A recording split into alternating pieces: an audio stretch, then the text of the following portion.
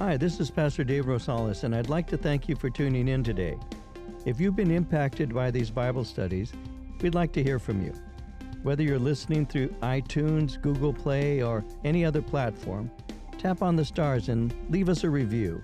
Support for this podcast comes from your generous gifts and donations. If you'd like to support this ministry, would you consider partnering with us? Visit our website at calvaryccv.org and click on Give. You can leave us a one-time gift or set up a recurring general donation. Thank you for your support. And now let's begin today's message.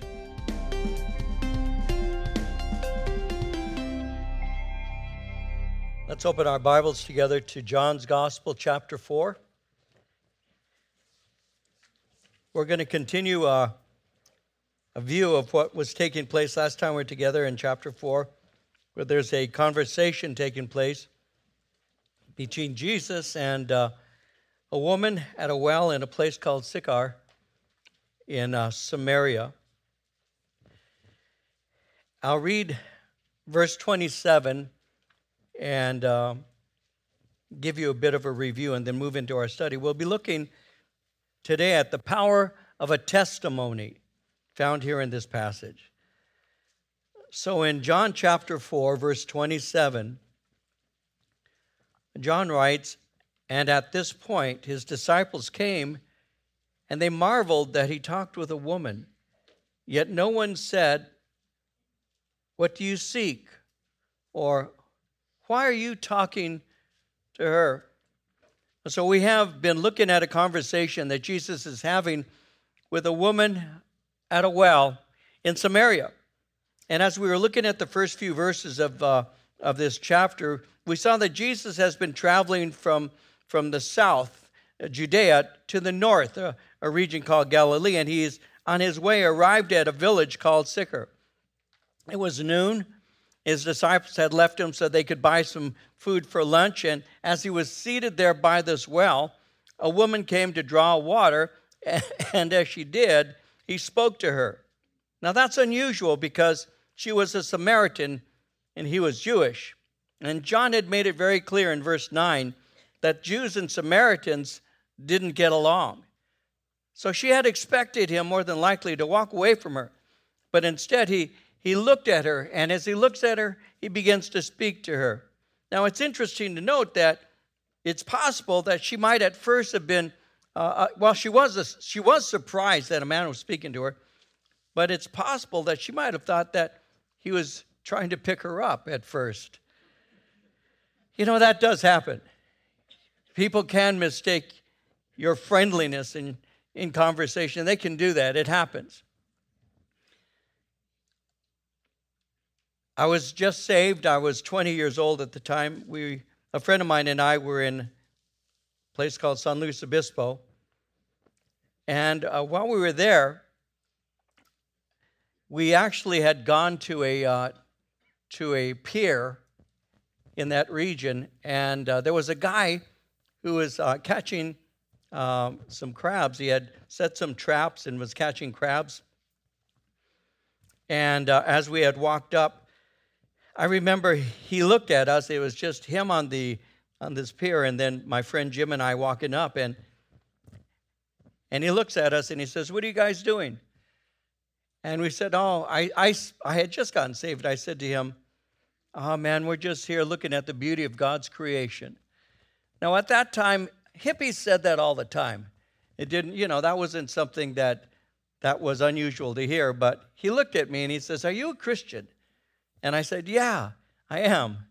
He goes, "Out of sight." That was a word we used to say at that time. He goes, "So am I." And I said, "Really?" And he said, "And when did you get saved?" Because that's how that was our code. Because there are a lot of people who would say, "Oh, I'm a Christian." So the first thing we would say is, "When were you saved?" Because a lot of times people were simply social Christians. And so we were of the Jesus movement. We wanted to know specifics. When were you saved? And so I told him, December 27th, 1970. I said, "I got saved at the Hollywood Palladium." He said, "The Hollywood Palladium?" I go, "Yeah." He goes, "I'm a musician." His name was Tom. He goes, "I'm a musician, He said, I was playing at the Hollywood Palladium December 27th. I said, really? And he goes, yeah. So he was one of the guys up there who was doing the music in the Maranatha concert. And so we had a conversation. Before you know it, we're getting along like brothers, because that's what we are. And he says, listen, I caught a lot of crabs and all. Would you like to come? We're going to open them up and eat them at my mother-in-law's place. And so we went with them, spent the afternoon. And he said, I've got a church that I'm playing at tonight. Would you guys like to come? So my friend Jim and I go with him to this small church in San Luis Obispo. And as we're there, he's doing his concert for the young adults, the college age or so. And I'm in the back. And there's two girls who come walking up to my friend Jim and me. And they tried to pick us up. And I still remember the conversation. I won't thrill you with it, but I do remember it. And they tried to pick us up. And I looked at one of the girls, and I said something like, do you know the Lord? Have you given your heart to Christ? Because, I mean, here you are trying to pick me up. I mean, let's talk, woman at the well. Let's have a conversation. So... And when I said, do you know the Lord? I said, did you know that Jesus loves you? She started to cry. And she ran into the bathroom. And one of her friends, because there were two of them, and my friend and I walked to the bathroom and kind of stood there till she came out and walked outside with her and we wanted to share with her and all. And somebody came out, one of the young people in the young adult study, because this young woman who came out from the study was trying to see whether we were trying to pick up this girl. And so from the very beginning of my walk with the Lord, I've discovered that sometimes people misunderstand you when you're sharing with them. Some of you ladies know that when you open up and share with a guy on the job or in the neighborhood, he might take it wrong. Some of you men know that if you share with a woman about the things of the Lord, they may take it wrong. It is possible for that to take place, and it is possible that this woman who had had 6 men in her life could very well have wondered whether this Jewish man was just being bold and just trying to pick up on her as Jesus was speaking. But as this is taking place, I want you to know something. At first, she begins to respond, and she responds abruptly, and she even speaks in a very direct fashion. Verse 9 says, how is it that you, being a Jew, ask a drink from me, a Samaritan woman? So she at first begins to speak in an abrupt fashion, and that was fairly rude of her. But I want you to notice, Jesus didn't take it personally. And again, sometimes you may be sharing with somebody about the things of the Lord, and they may be abrupt with you, and they may be rude. Don't take it personally. Because sometimes we can get hurt feelings when people don't react nicely to us and the message. But instead of being insulted, notice that Jesus continued the conversation. And he appealed to a natural need, something that was obvious, because she was thirsty. And so in verse 10, he had said, if you knew the gift of God and who it is who says to you, give me a drink, you would have asked him, and he would have given you living water. And so he appealed to her natural need. She's obviously thirsty. You see, without drinkable water, the longest we can live is around 7 or 8 days maximum. She needs water, so he speaks to her concerning her need. But he's actually saying, you have a spiritual thirst that you're trying to meet with a physical substance.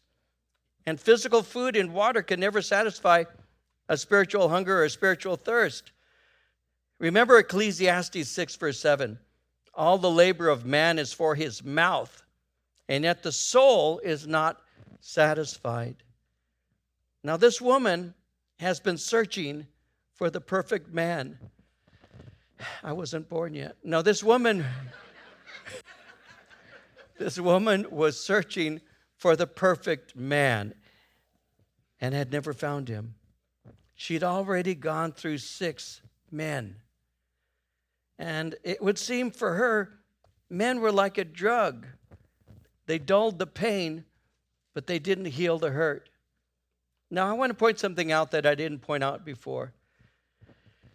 I want you to notice that when Jesus was speaking to her, and he said to her, as we know in the conversation, call your husband. She said, I have no husband. Remember, he had said in verse 18, you have had 5 husbands, and the one whom you now have is not your husband. So that's 6 men. I want you to think about this for just a moment. In Scripture, there are times that numbers are used to communicate spiritual meaning. In other words, when you read your Bible, 1 is the number in Scripture of unity. It's called biblical numerics, by the way. 1 is the number of unity. 3 is the number of divine perfection. 12 is the number of government. 40 is the number used for testing. 666 is the number of the beast. And so it's interesting in biblical numerics that the number 6 represents man, but the number 7 represents completion or perfection. This woman had gone through 6 men, and now she's arrived at the 7th. What she was looking for was perfection in man. Went through 6 imperfect men until God, who had an appointment with her, met her so that she could find the man that she actually was looking for. The perfect man, Jesus Christ.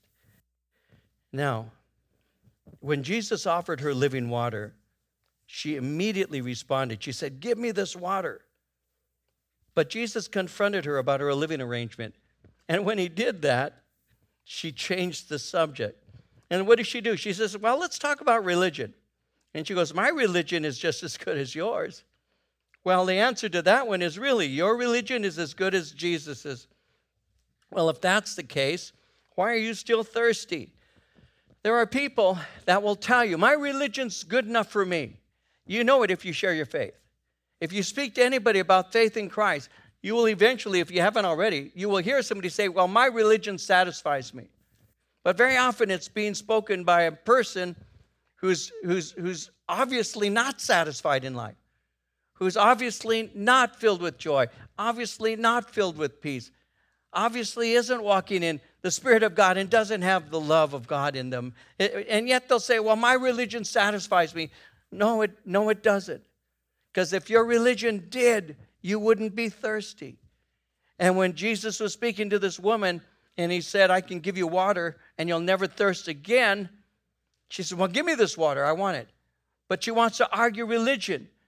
But if the religion that she was practicing was really satisfying to her, then why is she still thirsty? And so Jesus doesn't even go into an argument. He simply says, salvation is of the Jews. And by the way, God can save you too. And now that begins to change the subject or move the subject on, because notice verse 25, that while the woman says to him, I know that Messiah is coming, who is called Christ. When he comes, he will tell us all things. So she says, there's one thing I know. One day Messiah will come, and one day Messiah will teach us. Now this may be an attempt to evade him. She may be saying something like, I have some time. I can wait. I don't need to do anything. I'll just wait on him coming. And that's when Jesus in verse 26 said, I who speak to you am he. This is the most plain statement that he's made up until this time. Nowhere did he speak of himself more directly, even to his disciples. Here he is saying, I am Messiah. And he made himself completely known in a clear and unmistakable way. Now this is what you call a call to decision. He's saying, I who speak to you am he. But by saying that, he's also inferring, what are you going to do? This is the clearest he could possibly be. He's simply saying, I am he. Now, as he's doing that, verse 27, at this point his disciples came. They marveled that he talked with a woman, yet no one said, what do you seek, or why are you talking with her? As Jesus issued the challenge, the disciples came. They're taken by surprise. You see, a rabbi speaking alone with a woman was considered improper and unbecoming. Somebody said he is talking in public with a woman, which was directly contrary to the rabbinic precepts. The words of the law were to be burnt rather than taught to a woman.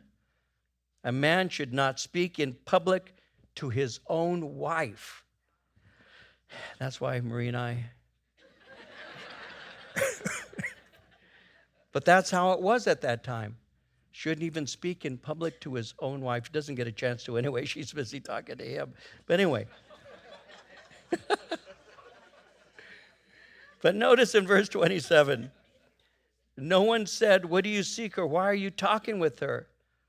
In other words, this is someone you aren't to have a prolonged conversation with. It's improper. It's unheard of. And you need to remember, she's a Samaritan. Now, they were used to Jesus ignoring the conventions of the rabbis, and because of that, they say really nothing other than that. Well, in verse 28, the woman then left her water pot, went her way into the city, and said to the men, "Come see a man who told me all things that I ever did. Could this be the Christ?" Now, we'll look at that for a moment. In leaving her water pot, she's actually leaving a promise that she's going to return. And she left. She ran to her village, and she spoke to those who would speak to her, the men. Now, when witnessing our faith, we always speak first to those who will hear us. When you have somebody who's willing to listen to you, that just opens the door of opportunity. Sometimes we think, "Oh, I want to reach this person." So you wait and you don't share with others because that person becomes very important to you. You need to speak to the person who's available, to the person who's willing to listen. And that's basically what is taking place.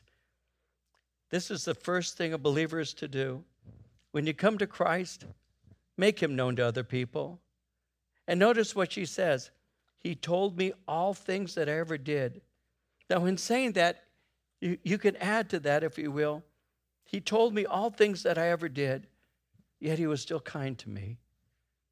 Could this be Messiah? Now, this is what prompts us to share our faith about Jesus. It's a natural response of encountering the grace of God. Why do you share your faith? Do you share your faith? And if you do, why do you do it? Why did I and why do I share my faith when given opportunity? Because God has been good to me. Because I encountered God's grace. Because I became enraptured by his love, captured by his goodness. I don't share my faith because I'm forced to. Nobody forces me to stand up here in a platform behind a pulpit in a way where I'm constantly fighting coughing because I need to cough and I can't. Why then do you do it? Because I've encountered Jesus Christ. And when you encounter Jesus Christ, you tell people about him. You tell your friends. You tell your family. You tell those who will listen. That again is the heart of the Jesus movement. Always was, always will be. To take this faith that has been handed to us and to give it to somebody else. In the book of Luke, in chapter 8, verse 39, there was a man of the Gadarenes who Jesus had delivered. And Jesus speaks to this man, and he says to him, "Return to your own house and tell what great things God has done for you." And he went his way and proclaimed throughout the whole city what great things Jesus had done for him. Listen, guys, a lot of times people think it's difficult to witness, and it really isn't if you actually are simply walking in the Spirit and walking with the Lord. It really isn't that difficult because out of the abundance of the heart, the mouth speaks. If the Lord is moving in your life, you're going to find ways to speak about that to other people. As a matter of fact, you don't even have to invent opportunities. They're presented to you. And people will speak to you, and they will listen.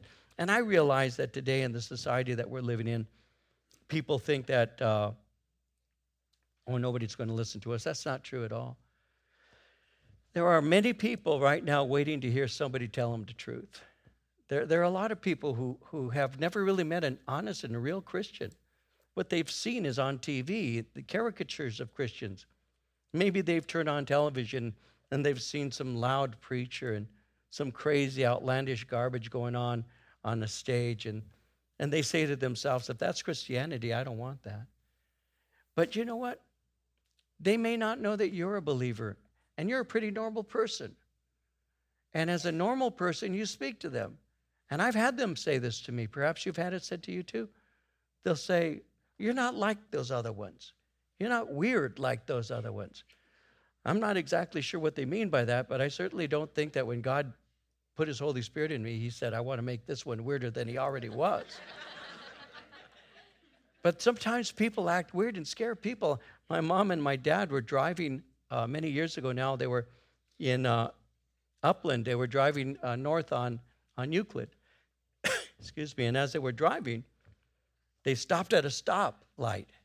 And this young woman came running from one of the streets, from the side street, came running and started banging on my mother's window. And, let me in, she's screaming, let me in, let me in. And so my mother thinks that she's being attacked by somebody. So she opens up the door, and this young woman jumps into the back seat and says, get me out of here.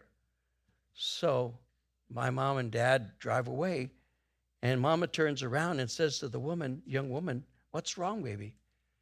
Now, my mom's going to think that some man is beating me or they're trying to rob me. She's waiting to hear something like that.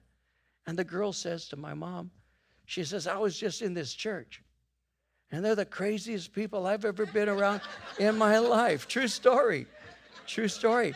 And my mom tells me, she says, I wonder what she'd have done if I'd have told her, well, you know, I'm one of them. She'd have probably jumped out of the car. But see, that's real. I mean, those things actually happen, where people are around things that are so outlandish and so weird that they say, I wouldn't want anything to do with Christianity if it makes you be like this. And so, you know, God saved you, and God transformed you, and God filled you with his Spirit, and God gave you his grace, and God forgave you. And in all of that, God humbled you. And so you're not proud, and you're not arrogant, and you're not obnoxious, and you're not totally opinionated. You listen with an open ear and an open heart, but you have the truth you want to share with people. I'm telling you, if you remember that, there are a number of people who would appreciate your ear and your heart as you present the gospel. A friend of mine, when he goes out with his friends and all his family, when he goes out to eat, he says very often, the waitress or waiter will approach and he will say to him, we're about to pray and give thanks for our food. Is there anything that we can pray for you about? He said, you'll be surprised at the amount of people who will say, you know what? I'm going through some real problems right now. Going through a divorce, just lost my kid. He said, you'll be surprised at the opportunities. He says, if you just ask the question. And so just love the Lord. And when God does something in you, be willing to share. And Jesus is doing that. And Jesus is ministering. And this woman's immediate response is to not only hear, but she also goes out. She leaves her water pot. She goes to the man. And she says, come see a man who told me all things that I ever did. Could this be the Christ? Now, excuse me. Verse 30, then they went out of the city and came to him. In the meantime, his disciples urged him, saying, Rabbi, eat. But he said to them, I have food to eat which you do not know. And therefore the disciples said to one another, has anyone brought him anything to eat? These guys are real sharp.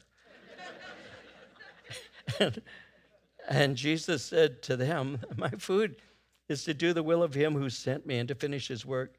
Do you not say there are still 4 months and then comes the harvest? Behold, I say to you, lift up your eyes and look at the fields, for they are already white for harvest. Jesus is saying, I have a greater passion than simply satisfying my natural hunger. My greatest passion My deepest hunger is proclaiming the message of the gospel and seeing people saved. So as he's speaking this way, the men are spiritually dull and they take his words literally. They completely misunderstood what he was saying. Now, when we've gone through John, you'll note that this is the normal response to things that Jesus says. Earlier in chapter 2, verses 19 through 21, remember Jesus had said, destroy this temple and in 3 days I'll raise it up. And his hearers thought he spoke of the literal temple. In chapter 3, verse 4, when he was speaking to Nicodemus, he said, a man must be born again. And Nicodemus asked the question, how can a man be born when he's old? He took it literally. In chapter 4, verse 11, Jesus had already spoken concerning the water and all, but the woman at the well said, well, hey, how can you get water? The well is deep. They took it literally. So this makes it clear that we do not always look beneath the surface to discover deeper truth. When it comes to the words of Christ, it's important to seek the deeper things. Jesus says something, and you'll see something on the surface. That's where meditation and pursuit come to play. You see it on the surface. When I'm reading the word, though, I'll say, what is it that you're actually saying? It goes deeper than this. I want to take it literally. Where it's literal, I'll interpret it in that way. But is there something deeper you want to show me through what you're saying here? Very often that's true. That's why Paul in Ephesians 1:18 prayed that the eyes of our understanding would be enlightened, so that we know that there are deeper things that God has for us. And so as this is taking place, and they're saying, has anyone brought him anything to eat? Verse 34, Jesus says, my food is to do the will of him who sent me and finish his work. My food is to do the will of him who sent me and finish his work. Remember in Luke chapter 4, verse 4, Jesus said, man doesn't live by bread alone, but by every word of God. He's saying, I've been sent on a mission. My satisfaction is derived from completing it. Nothing will get in the way. I am single-minded, and I will finish it. It's like what it says in Hebrews 10:7. Behold, I have come. In the volume of the book it is written of me to do your will, O God. My food is to do the will of him who sent me and to finish his work. But then he says in verse 35, do you not say there are still 4 months and then comes harvest? Behold, I say to you, lift up your eyes, look at the fields. They're already white for harvest. I'll give you an application in a moment.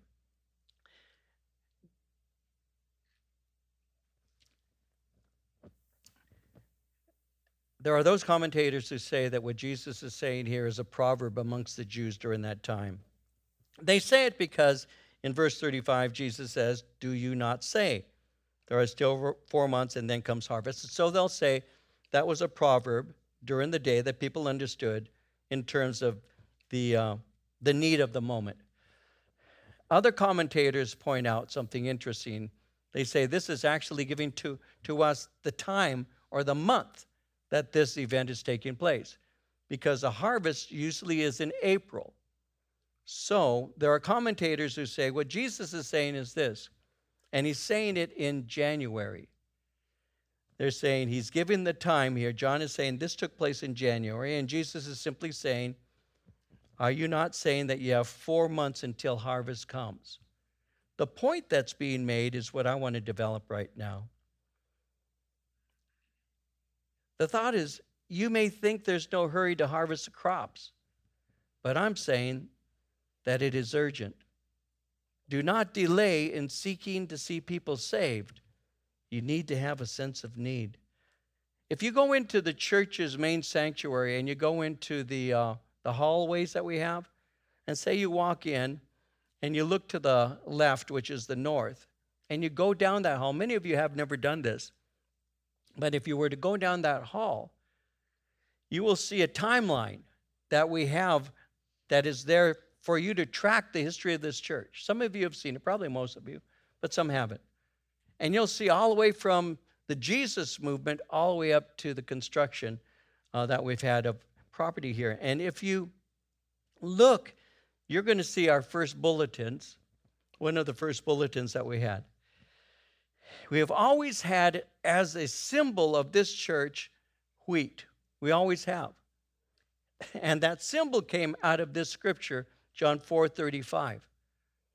And the reason that we have that scripture as a foundation stone of our church is because I believe that we have a very short time and that we should be busy being about our master's business. That we have friends and we have family and we have coworkers and we have people we go to school with and we have neighbors that perhaps we've met who don't know the Lord. And what Jesus is saying here is he's saying the time is short. Don't think that you've got a lot of time. Get busy doing God's work. I've spoken to our staff on many occasions, especially in the earlier days of this ministry. And I've said that there are times that God will use visible things to stir us spiritually. So Abraham is told by the Lord, look at the stars. And when you're out there in a desert in the Middle East, and there are no clouds, and you look into the sky, there's especially all those hundreds, over thousands of years ago, you got Abram looking up into the sky, and it was a sea of stars. And God used that in his mind to give him an understanding of the amount of descendants that would come from him. He said, look at the grains of sand as another illustration to awaken him to the reality of many descendants. And I believe that the Lord very often will use physical things to give us spiritual lessons. And so he's speaking to his men, and I've told this to ours. And I've said, look, the fields are white to harvest. And we need to get into the labor of that field to reach those people. We have to be careful. I've said this to staff members before and pastors. And I've said it like this. I've said, one of the easiest places to backslide is in full-time ministry. It's a safe place. It's a place where you know you've got an office. You know you've got a job. You know you've got a paycheck. You know you have all of those things. And you forget that fire that was burning in your heart that put you in the place in the first place to be used by God to reach people. And I'm growing older, I know that, but I haven't lost the fire because I want people saved. I want people to know Jesus Christ. That's how it works, and that's what it's supposed to be like. That's what it's supposed to be like, that you see people in need, and you reach out in whatever way. You can help them sometimes physically, of course. You can help them sometimes financially, of course. But they can eat and be hungry the next day. They can drink and be thirsty the next day. That's why Jesus said, he says, he who drinks of this water will thirst again. But the one who drinks of the water I give to him will never thirst again. Because he gives to us something that quenches that spiritual thirst in our lives. And somebody who says, I have Christ, but is still thirsty for something else, I have every reason to wonder whether they really have tasted of the Lord and seen that he's good. Because when you taste of Jesus Christ, you never thirst for anything else again. When I got saved, I encountered people. It's amazing how all of a sudden people were worried about me, my soul. So now I have Jehovah's Witnesses knocking on the door. Now I have guys into reincarnation talking to me about God. Mormons talking to me. It's interesting because they're trying to steal the seed that had been planted in my heart. But when I got saved, man, the first thing I did is I went across the street and I told the mother of a friend of mine, we were supposed to get loaded, her son and I that day, he was gone, and I had gotten saved, and I went across the street, and I told his mom, and I told his sisters about Jesus. I went across the street. I spoke to my mom. I spoke to my dad. I spoke to my sisters, and I started speaking to people about Jesus. Why? Because the time is short, and because the fields are white for harvest, and there are people out there who are perishing without Christ. And we need to have that in our heart. I think that the church today has gotten very, very lukewarm and very, very content. We have to watch out because I believe that there's a dazed condition in the church today. We need to be reignited in the things of the Lord. We need to understand that without God, people are perishing. And Jesus was speaking in John 3, verse 3. Remember how he said to Nicodemus, most assuredly I say unto you, unless one is born again, he cannot see the kingdom of God. There are friends, their family, their co-workers, neighbors, and strangers in need of the Lord. Not everybody sees the need. Not everybody has a burden to share the message. In Matthew 9, 37 and 38, Jesus said to his disciples, the harvest truly is plentiful, but the laborers are few. Therefore, pray the Lord of the harvest to send out laborers into his harvest. There's a great need, and not many people wanted to meet that need.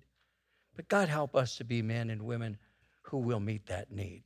God help us to see the need and be willing to get our hands dirty as we serve him.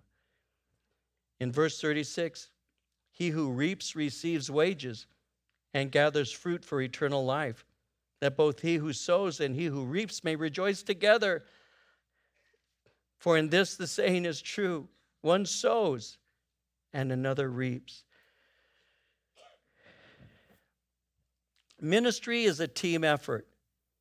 No one individual does the entire ministry by himself or herself. Every time I minister and every time I give an invitation, I am simply joining in the labors of others. Whenever I teach, there are people, even now, who are praying for me as I'm teaching tonight. There's a room that we have in the sanctuary, and there are men in there praying for you and for me right now. On Sunday morning, every Sunday morning when I'm teaching, you may or may not know this, there are men who are in a room praying for you and praying for our church. I realize that we need a team to reach the world. We need people who join together and work together to reach this world. Ministry is a team effort. No one individual does the entire ministry by themselves. Paul made it very clear. Paul had to deal with comparisons. There were people in Paul's time who were saying, I'm of Apollos, and I'm of Cephas, I'm of Jesus, I'm of Paul. And they were breaking the body of Christ into little subgroups. And Paul was upset about that because that's carnality. When you start placing a man above other men, that's a dangerous place to be. So in 1 Corinthians 3, 6, and 7, he said, I planted, Apollos watered, but God gave the increase. So then neither he who plants is anything, nor he who waters, but God who gives the increase. We have to keep our eyes on the Lord. Sometimes we think, well, if the great evangelists would come and share with my family, they could be saved. We think that. If I take people to hear a great evangelist, name whatever evangelist you want to name, maybe they'll get saved. You know, when Billy Graham was still alive, if only Billy Graham could speak to Grandma, she could get saved. You know, I mean, we can say today, Greg Laurie, if Greg Laurie would just stop by, maybe my mom and dad could get saved. I learned a long time ago that every one of us is intended by God to do what God called us to do individually. I didn't rely on Billy Graham to speak to my dad and my mom. He never would have. I was supposed to. God had saved me. And I've said this before. You already have a Billy Graham in your house. It's you.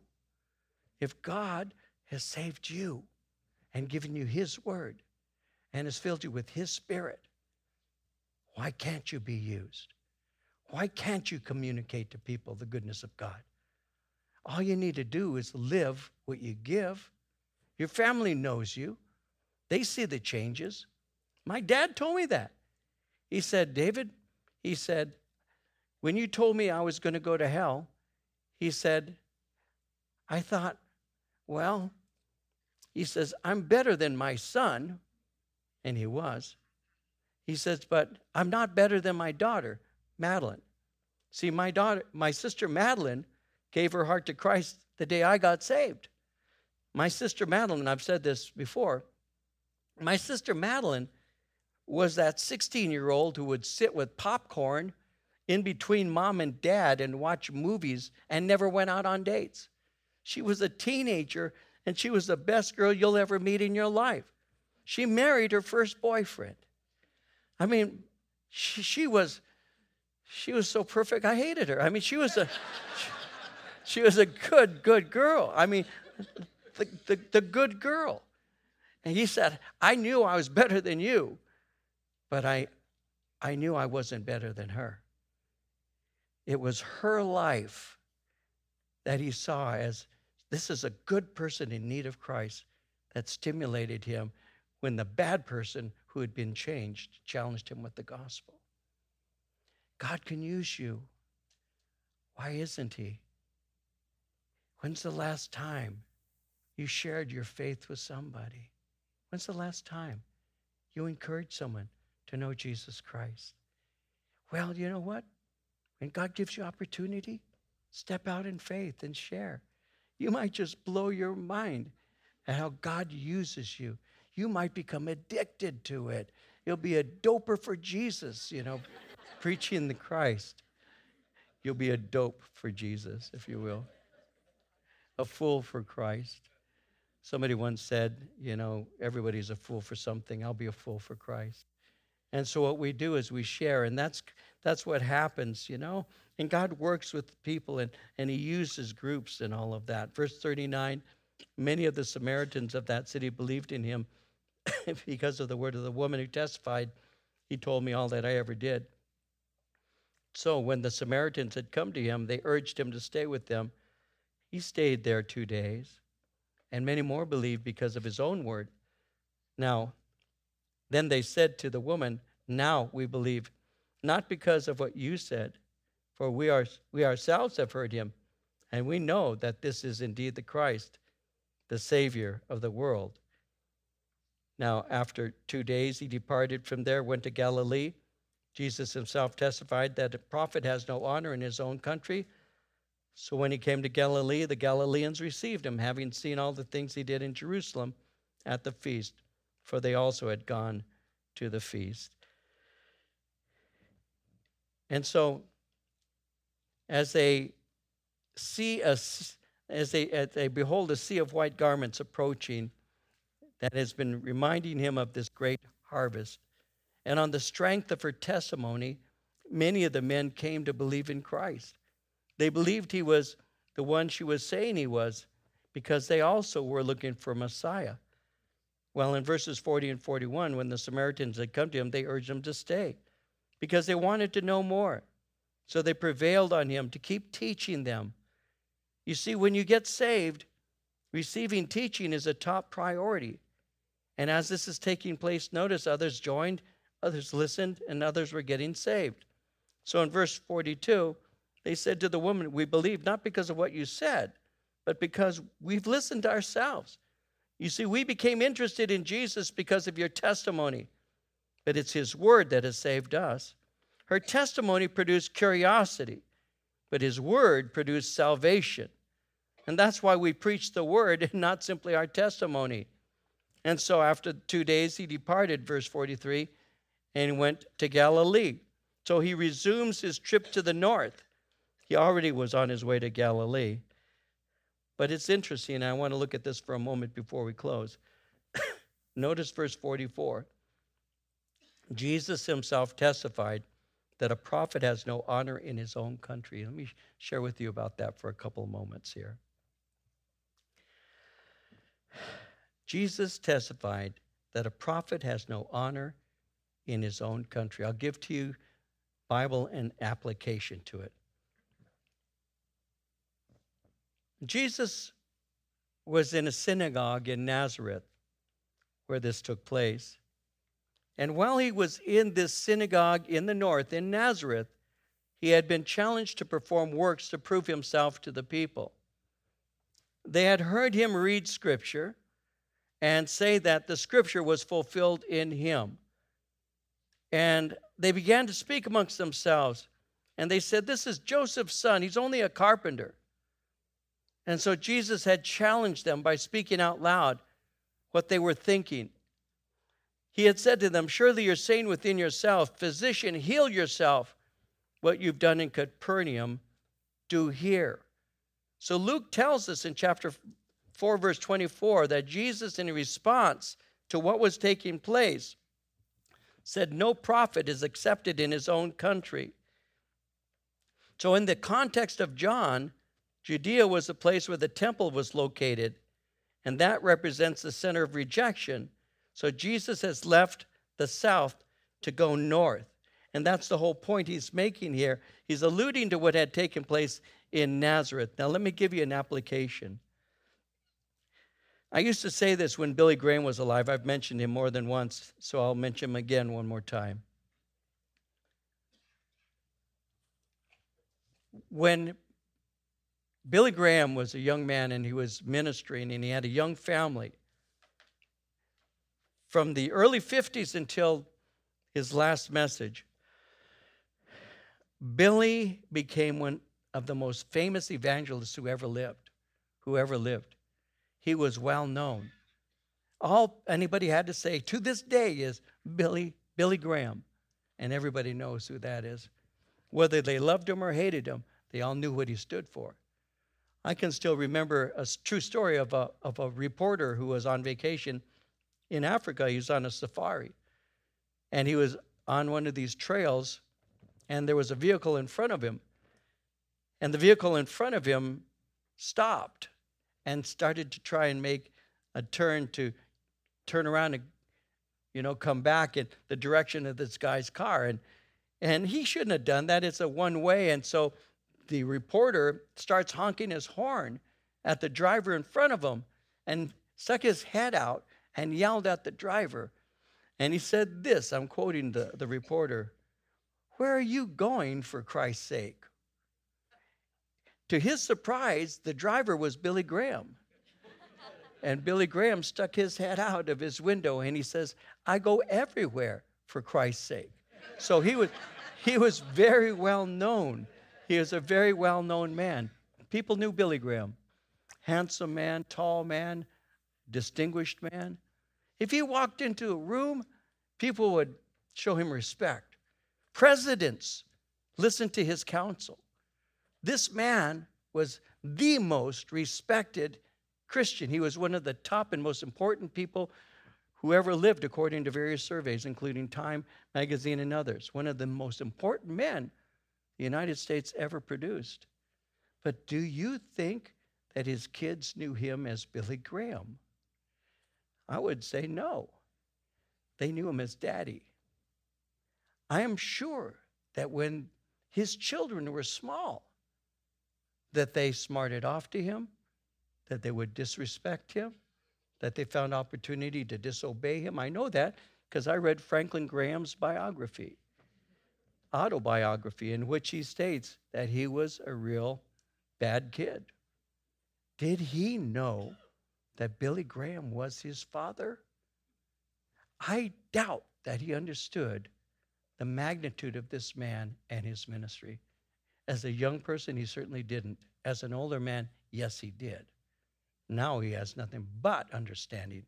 But as a younger man, no, he didn't. Prophet is without honor in his own home. That's a fact. You can be well regarded. In various places, people know you and respect you. But that doesn't mean that the people of your own house respect you. Sometimes they don't. Sometimes they don't. You may be somebody big in the church and you do a lot of ministry and people regard you highly, but your own parents think that you're wasting your life doing the things that you do. Your own kids think that you're keeping them from having a good life because you don't allow them to do the things that their friends are doing. And they don't like you, and they don't like what you stand for. A prophet isn't always honored in their own home. Very often, they're not. And even in churches, there are men I know who are men of character, who love God, who love His Word, who are filled with His Spirit, and their own churches don't regard their pastor. That's a natural thing. That's how people are, is they have a tendency of not respecting and not seeing the gift that they have. And Jesus himself said a prophet is not without honor except in his own home. And there he is in Nazareth, and there he is doing works. And they're saying, well, the works that you've done other places, do here. And in Luke's gospel, when he speaks about that in chapter 4, they took Jesus to the brow of a hill to cast him down. That's how they respected him, and that's how they responded to him. And so don't be surprised when people don't think that you're a very important person. Don't be surprised. And don't run around trying to be one, by the way. But don't be surprised when they don't regard you, because in many cases they didn't even regard Jesus himself. You see, Jesus never performed miracles to satisfy curiosity. Jesus performed miracles because they had a purpose. And I'll close with this. In John 20, verses 30 and 31, John will say, truly, Jesus did many other signs in the presence of his disciples, which are not written in this book. But these are written that you may believe that Jesus is the Christ, the Son of God, and that believing you may have life in his name. The miracles were intended to bring people to faith in Christ as Messiah. So when they said, do a work like you've done in Capernaum, no, Jesus wasn't there doing miracles on demand. They had a purpose, and that was to draw people to know him as the Savior.